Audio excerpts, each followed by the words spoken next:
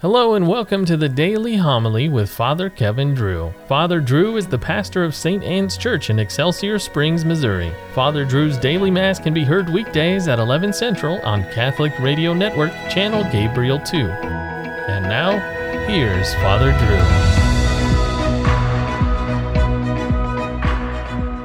Drew. A reading from the first book of Kings.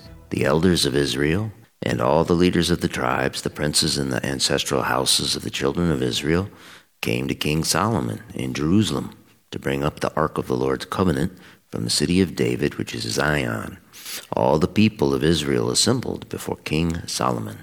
During the festival in the month of Ethanim, the 7th month, when all the elders of Israel had arrived, the priests took up the ark. They carried the ark of the Lord in the meeting tent with all the sacred vessels that were in the tent. The priests and Levites carried them. King Solomon and the entire community of Israel present for the occasion sacrificed before the ark sheep and oxen, too many to number or count. The priest brought the ark of the covenant of the Lord to its place beneath the wings of the cherubim in the sanctuary, the Holy of Holies of the temple. The cherubim had their wings spread out over the place of the ark, sheltering the ark and its poles from above. There was nothing in the ark but the 2 stone tablets which Moses had put there at Oreb, when the Lord made a covenant with the children of Israel at their departure from the land of Egypt. When the priests left the holy place, the cloud filled the temple of the Lord, so that the priests could no longer minister because of the cloud, since the Lord's glory had filled the temple of the Lord.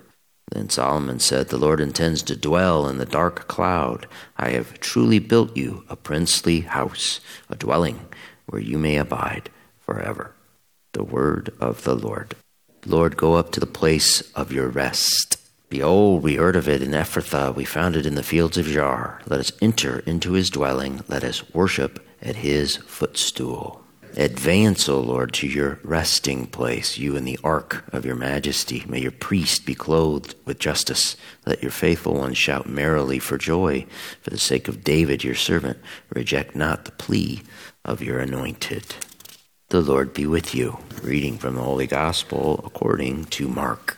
After making the crossing to the other side of the sea, Jesus and his disciples came to land at Gennesaret and tied up there. As they were leaving the boat, people immediately recognized him. They scurried about the surrounding country and began to bring in the sick on mats to wherever they heard he was.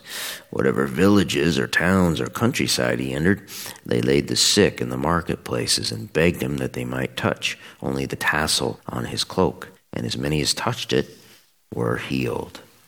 The Gospel of the Lord. The name Solomon means peacemaker. Think of the word shalom. Thanks to his father David and the treaties Solomon made, he found peace. His enemies rested on every side. And no one was wiser than King Solomon. Recall the famous story of the 2 harlots that came to him arguing who was the real mother of a certain baby. Solomon proposed to cut the baby in half so that they could share it. The first woman agreed. The second one surrendered her rights to the child so he could live. Solomon wisely deduced that the second one was the real mother.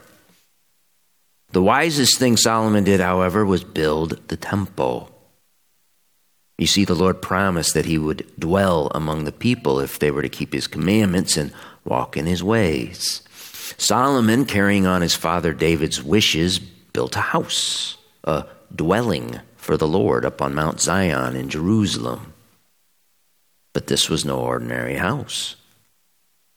The temple took 7 years to build. Thousands and thousands worked on the most magnificent building the Jews had ever seen.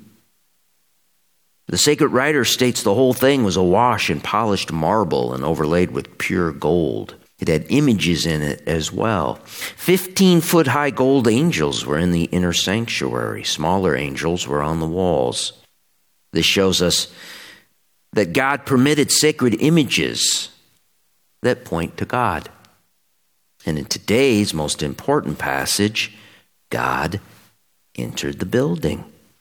The priest transferred the Ark of the Covenant, the gold container that housed the 10 Commandments, into the temple.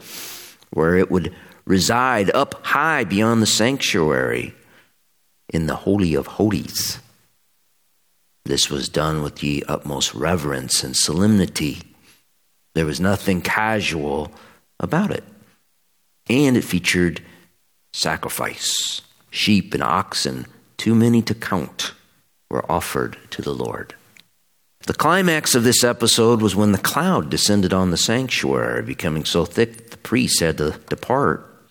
Solomon could then have confidence that the Lord dwelt in the temple. "I have truly built you a princely house," said Solomon. The reason for his confidence was that a cloud had descended on the Jews' tent in the desert, where they wandered for 40 years. This veiled transcendence of God assured them that he was with them on their pilgrimage.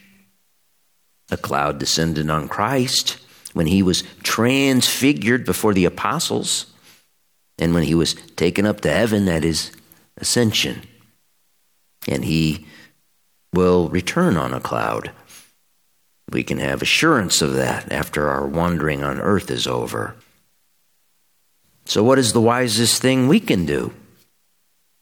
We can come to our temple, which should have sacred images and gold furnishings. It should be a princely house, the most worthy house we can make for the Lord. And in here, with the utmost reverence and solemnity, we offer sacrifice to God. We don't need more lambs than we can count, because we offer the Lamb of God himself. We do that and we will find true peace. Our enemies will rest on every side.